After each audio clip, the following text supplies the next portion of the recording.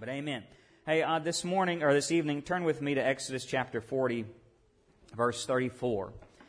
I just want to give a brief word before we go right back into worship. So far tonight we have worshiped and we've prayed over our missionaries, and then in a sense we've accepted the Great Commission to say, God, use us, send us. We're praying for the lost to come in. And how many people know that one man with God is the majority? Right? One man or woman with God is in the majority. And tonight, I want you to know your prayers and your participation and your attendance here make a difference. It's not it's not just so much what we're going to see tonight happen in the Holy Spirit, but what we're going to see in the coming days, weeks, and months and years begin to happen in our local church, community, and hopefully around the globe. Because I believe God honors a mission-minded people. And He promises certain things to a people who are mission-minded. And I want to talk tonight a little bit, add on to this morning, part of our Journey series. And I want to talk about when the Spirit comes. When the Spirit comes, part of our Mission Sunday. But I'm going to pray real quick. Father God, tonight I pray you would speak, God, in this brief word, Lord, that you would move in this prayer meeting. God, that the Holy Spirit would come down, not just for us, but for the whole world, for those that we have influence and connection with, God, for those, Lord, in our church, in our community, God, that those that hear this message online, Lord, the Holy Spirit would be tangibly present in their life right now where they are, Lord. And God, that you would begin to move in ways, God, that, Lord, you've done long ago. God, you promised to continue to do the same thing and even greater things you'd begin to do. Because, God, that you are soon coming. And, God, it's time to get energetic. It's time to get fired up, Lord. It's time to shrug off all the things that easily entangle us, God, and press forward for the goal, for the upward call of Jesus Christ. And if by any means we attain it, push off everything else and run that race with endurance, God. And so, God, may we be stirred up tonight, not in an emotional response, not in an intellectual response, but, God, in a spiritual response to the move and call of God. Let it be in Jesus' name. Amen. Amen. I want to just parallel two things this evening just on the tabernacle and the church. Tonight, we talked this morning in our previous sermon about how the Holy Spirit, or the Spirit of God, came down at the meeting when Moses and Israel accepted the commission of God to be that kingdom of priests, and when they received the Ten Commandments, and when they repented of their idolatry, God renewed the covenant of Israel, the covenant He had with Israel. And the Holy Spirit, after they built the tabernacle, and people got so excited, people had to be restrained from giving. The Bible says that they just began giving even their signet rings, and everyone who saw the plan for their tabernacle, which is the dwelling place of God, they were so excited that God wanted to dwell in the midst of them and create an identity in them, and that He was their Father and He had delivered them out of slavery. It had so moved them, mind, body, heart, and soul, they could not help but get all in. And they enjoyed it. And they had to be held back for their zeal and excitement that God would still want to dwell in the midst of a people like us. And that's missions. That's right there. And let's look at that moment. I just want to look at the moment that the Holy Spirit came down and filled the place. Can we do that tonight? Exodus chapter 40, verse 34. If you're there, somebody say amen. All right. Moses finished the work of erecting the tabernacle and purifying the priests. In verse 34, then the cloud covered the tent of meeting, that's the tabernacle, and the glory of the Lord filled the tabernacle. And Moses was not able to enter the tent of meeting because the cloud had settled on it, and the glory of the Lord filled the tabernacle. Throughout all of their journeys, whenever the cloud was taken up from over the tabernacle, the sons of Israel would set out. But if the cloud was not taken up, they did not set out until the day when it was taken up. For throughout all of their journeys, the cloud of the Lord was on the tabernacle by day, and there was fire in it by night, in the sight of all the house of Israel. I'm just going to give you 4 things on this and 4 things on the church. There was glory, there was something hidden, there was proof, and there was a guide. And I'm just going to kind of just talk this out with us this evening before we get back into worship and prayer. The first part of this I want you to understand is there was glory. There was glory. There was a tangible, awe-inspiring Shekinah glory of God that came down. And how many people know that God's glory is awesome? It's this tangible presence. The word Shekinah for glory, the Shekinah glory of God means the dwelling presence of God. The presence that was willing to dwell among them, that dwelling presence of heaven came down to dwell in the midst of a sinful, corrupt people, really. And He was willing to do that. And it was a dwelling presence of God. But why was it a dwelling? God desired to make Israel into the people of God. And today, God desires to dwell inside of you and I, and this church, and our kids, and our youth, and this whole church that we call Gina, Louisiana, Central Louisiana. God is willing to dwell among us to make us into His people. And we don't become His people so we get the dwelling. We get the dwelling so we become His people. I'll say that again. You don't become the people of God to get the dwelling of God.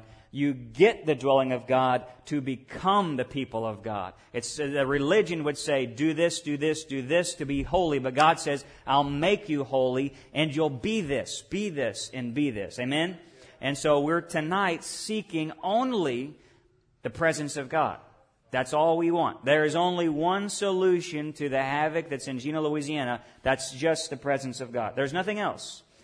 Jesus Christ has come. He's done the work. It was finished. Now we just need the presence of God. Somebody say amen.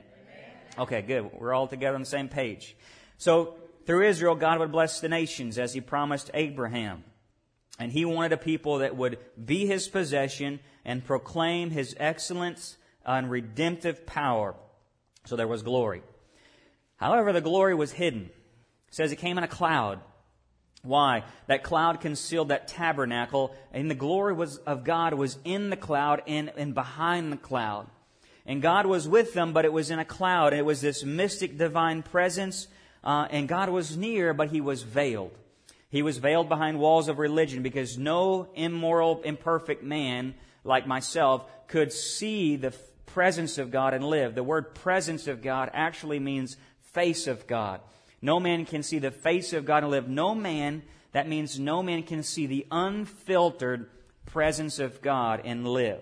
That's what the rule is. He is so holy. He's so majestic. He's so awe-inspiring and powerful. You would just die at seeing the presence of God. When Lot's wife turned and looked the other way, it was the presence and the glory of God really that came down and absorbed all those people into fire, because the presence of God, consuming fire of God, casts out sin. And she literally turned into the salt of her flesh, right? And so she became a pillar of salt. Because you can't look at the unfiltered presence of God and live. Now think about that, the power of that. So God in His grace put Himself behind the veils of the religion of the tabernacle. And then when His presence came down, He was in a massive cloud too, so that they could not see. So He was hidden.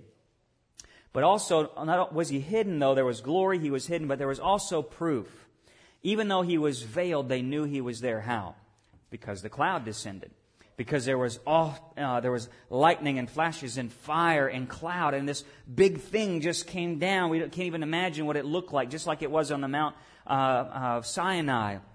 And it was proof that God's visible, tangible presence was there. It says by day there was a cloud, by night there was fire, and even at those at the edge of the camp, who were far away. Remember, 2 million people spread out across a desert. Okay, so this isn't just like, this is, you got to walk through 2 million people, say you're on the edge to get to it. You could still know, is God among us or not? You look over. Yep, I see Him. Something's going on over there at that dwelling place. God's still there. I see a cloud, this big tornado funneling down with fire and smoke in it, and there's something going on in God's house. Today, there needs to be something going on in God's house.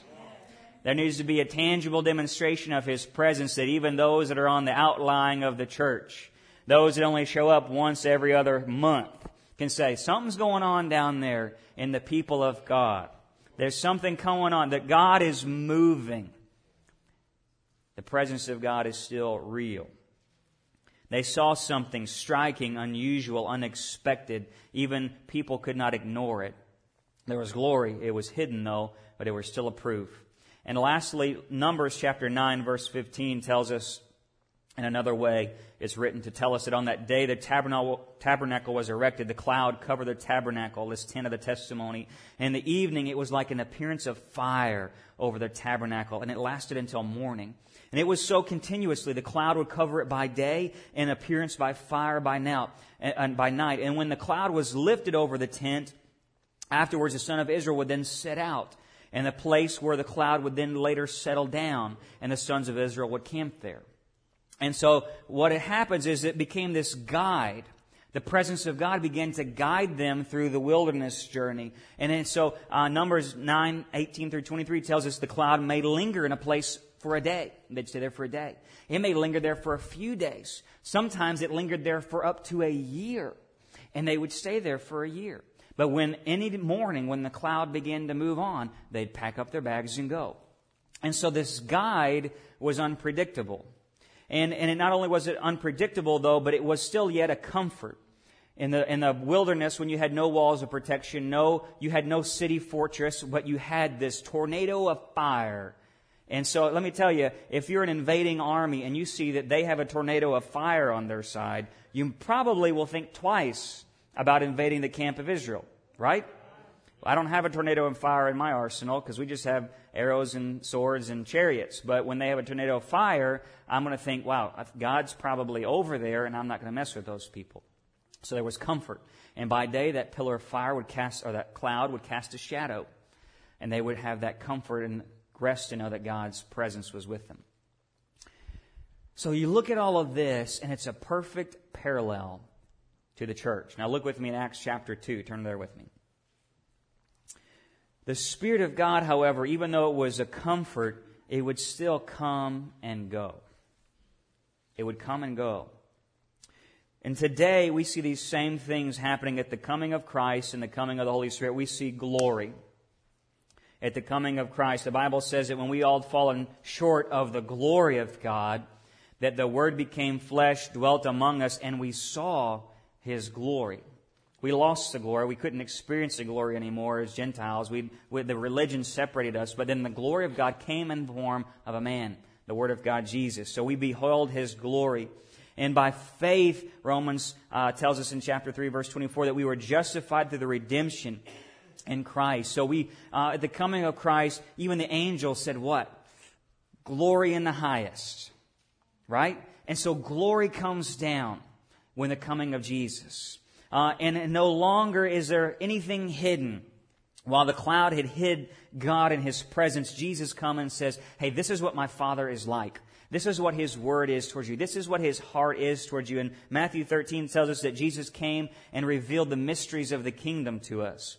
And John 1:18 says that He explained to us the Father's good intention and the Father's will. No longer were we separated from God, that God actually came and walked in the midst of our camp. Isn't that amazing? Just to think about that for a second. Before, you couldn't look at Him. You would die. Then it says the glory of God became manifested and walked in our midst. Okay, now think about how important Jesus is then. And it says in Jesus Christ now, Hebrews 13:10, that we have an altar from which those who served at the tabernacle have no right to eat. Because it was far better than what the tabernacle had offered Israel when Jesus Christ has come and He has died for us. And so no longer is God hidden or separated. No longer does anything veil the presence of God. And now you and I, if we accept Christ, can go boldly into the presence of God. Hebrews 4 says we can come boldly and enter into the throne of grace to find our help in a time of need because of Christ. So there's the glory manifested. Ephesians 3:12 even says us we have boldness and confidence and access to the presence of God through faith in Christ. Now think about this. Christ comes, fulfills all the religion. He unveils the cloud. He separates when He dies on the cross, He breaks, God rips the veil, right? And unseparates us all. Jesus Christ comes in and says, now you can go in boldly into that tabernacle. And you can go up and touch the mercy seat. And you can find help when you need it. Now that's powerful.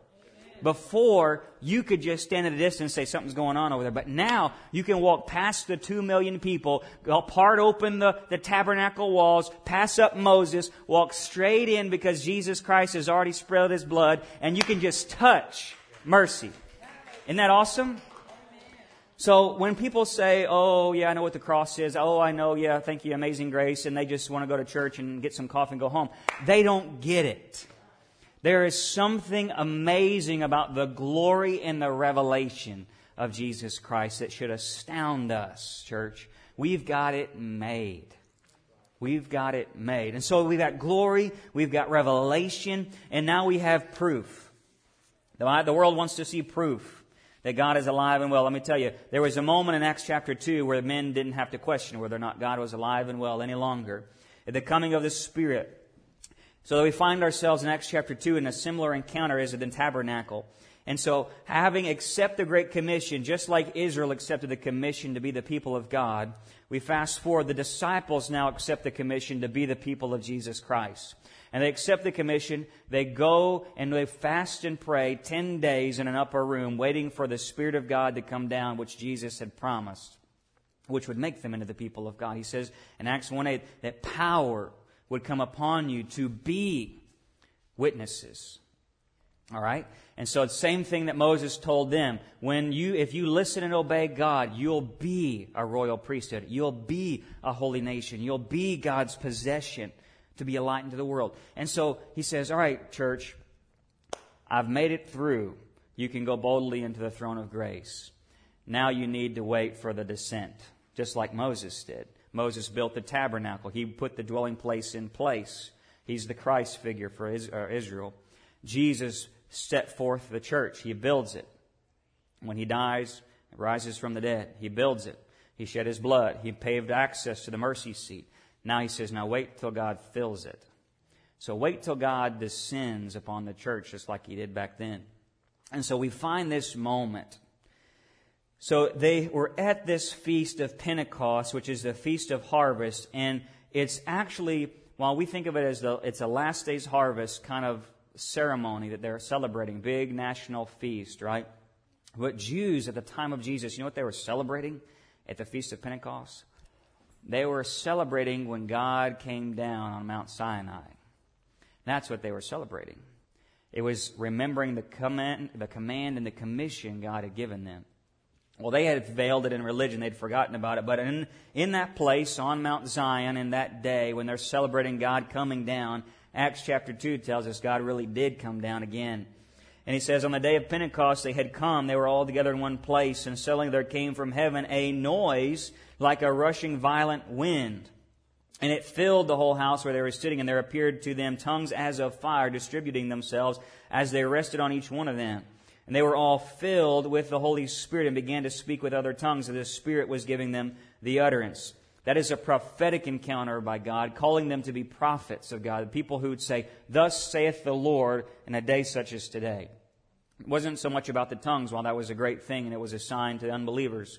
But more than that, God was filling them like He filled Moses. Even better. And in that moment, God comes down just like He did, and fire begins to light up on them. And that cloud descends in that place, that wind. And that right after this happens, you know what happens? 3,000 people of all nations get saved because the Holy Spirit came down and filled the temple, which was that 120 people who was the first church.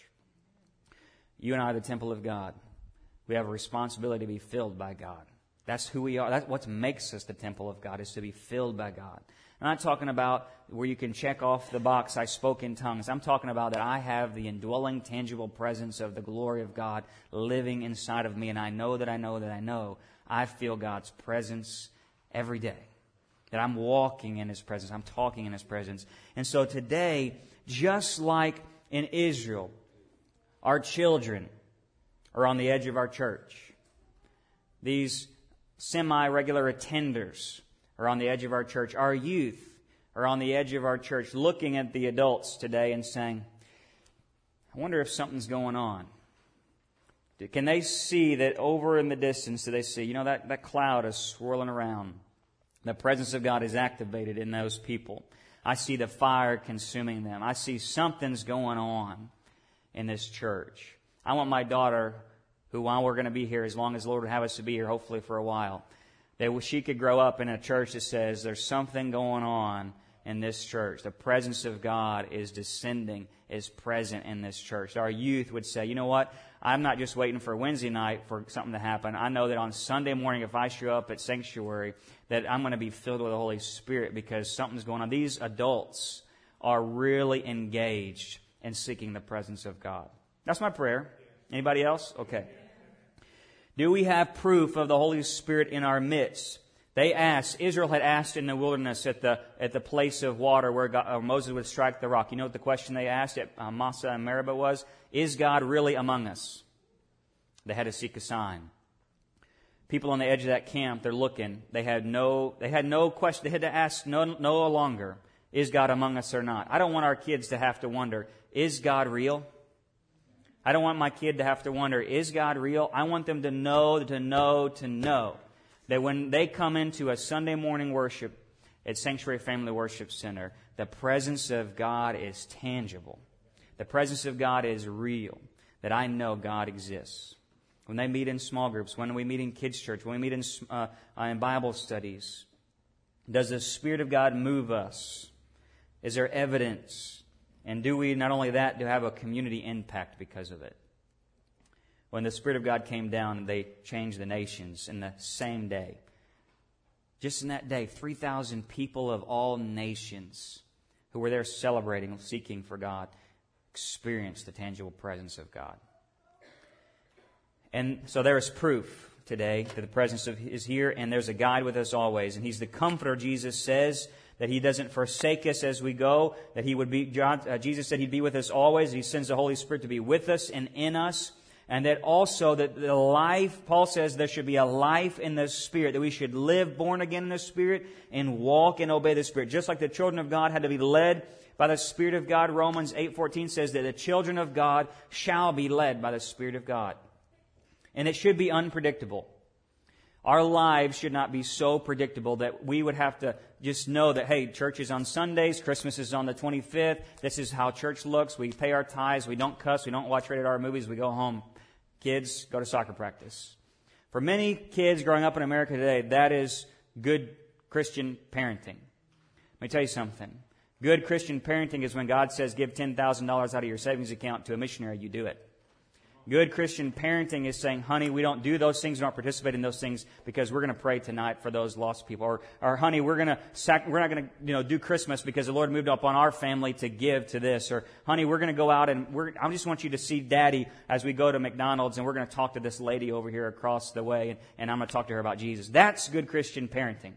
It's when the Holy Spirit is unpredictable in our lives and we say, God, if I see your Spirit moving to the right, I'm going to the right. God, if you're moving to the left, I'm going to the left. And God, that if you say jump, I'm going to jump. If you say, God, swim, I'm going to swim. God, whatever it is, if you say give, I'm going to give. Me and my family, we're Spirit-led. Spirit-led. And so long, church has been predictable. We've placed obedience for tradition. God doesn't do that. God doesn't do that. God, I've never seen it happen that way before. But they literally had to get up every day and say, God, is He there? Yep, He's there. Okay. Go back to what we're doing. And go, it's lunchtime. Yep, He's still over there. Oh, wait a minute, wait. He's moving. Hurry up, pack the house, get the kids, put them in the car. Let's go. That's what it was. Every day. That you and I as a family, we'd wake up and say, God, what do you want to do today? Holy Spirit, what do you want to speak today? Holy Spirit, where do you want me to go today? As I drive down the road, Holy Spirit, what should I do? Who should I talk to? Holy Spirit, where are you at? What do you want my life engaged in? Holy Spirit, here's my finances, have them. Holy Spirit, here's my attitude, have it. Holy Spirit, here's my marriage, have this. Holy Spirit, here's where I live, here's what I drive, here's what I drink, here's what I eat. Holy Spirit. That's a little radical, though. A little bit radical, Pastor Heath. I don't know if I can do that. No, you can't. But God can in you. We're not asking anything tonight. You know, I can't baptize a single person in the Holy Spirit. I can baptize you in water, but I can't baptize you in the Holy Spirit. But when we become a place, you say, God, I'm willing to be a dwelling. God, I'm willing to be a dwelling place of the Holy Spirit that you might use me to reach the nations. The Bible says He loves to give the Holy Spirit to those who ask. He loves to fill those vessels who say, God, if you can use anything, you can use me. Amen. Here's what I want us to do tonight. Worship team, would you come? We're going to just begin. I'm throwing paper everywhere. We're going to begin to just press in worship.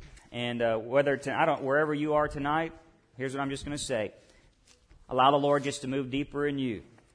Allow the Lord to receive the glory in you. But I want us to begin, as they sing these songs, I want us to begin to intercede.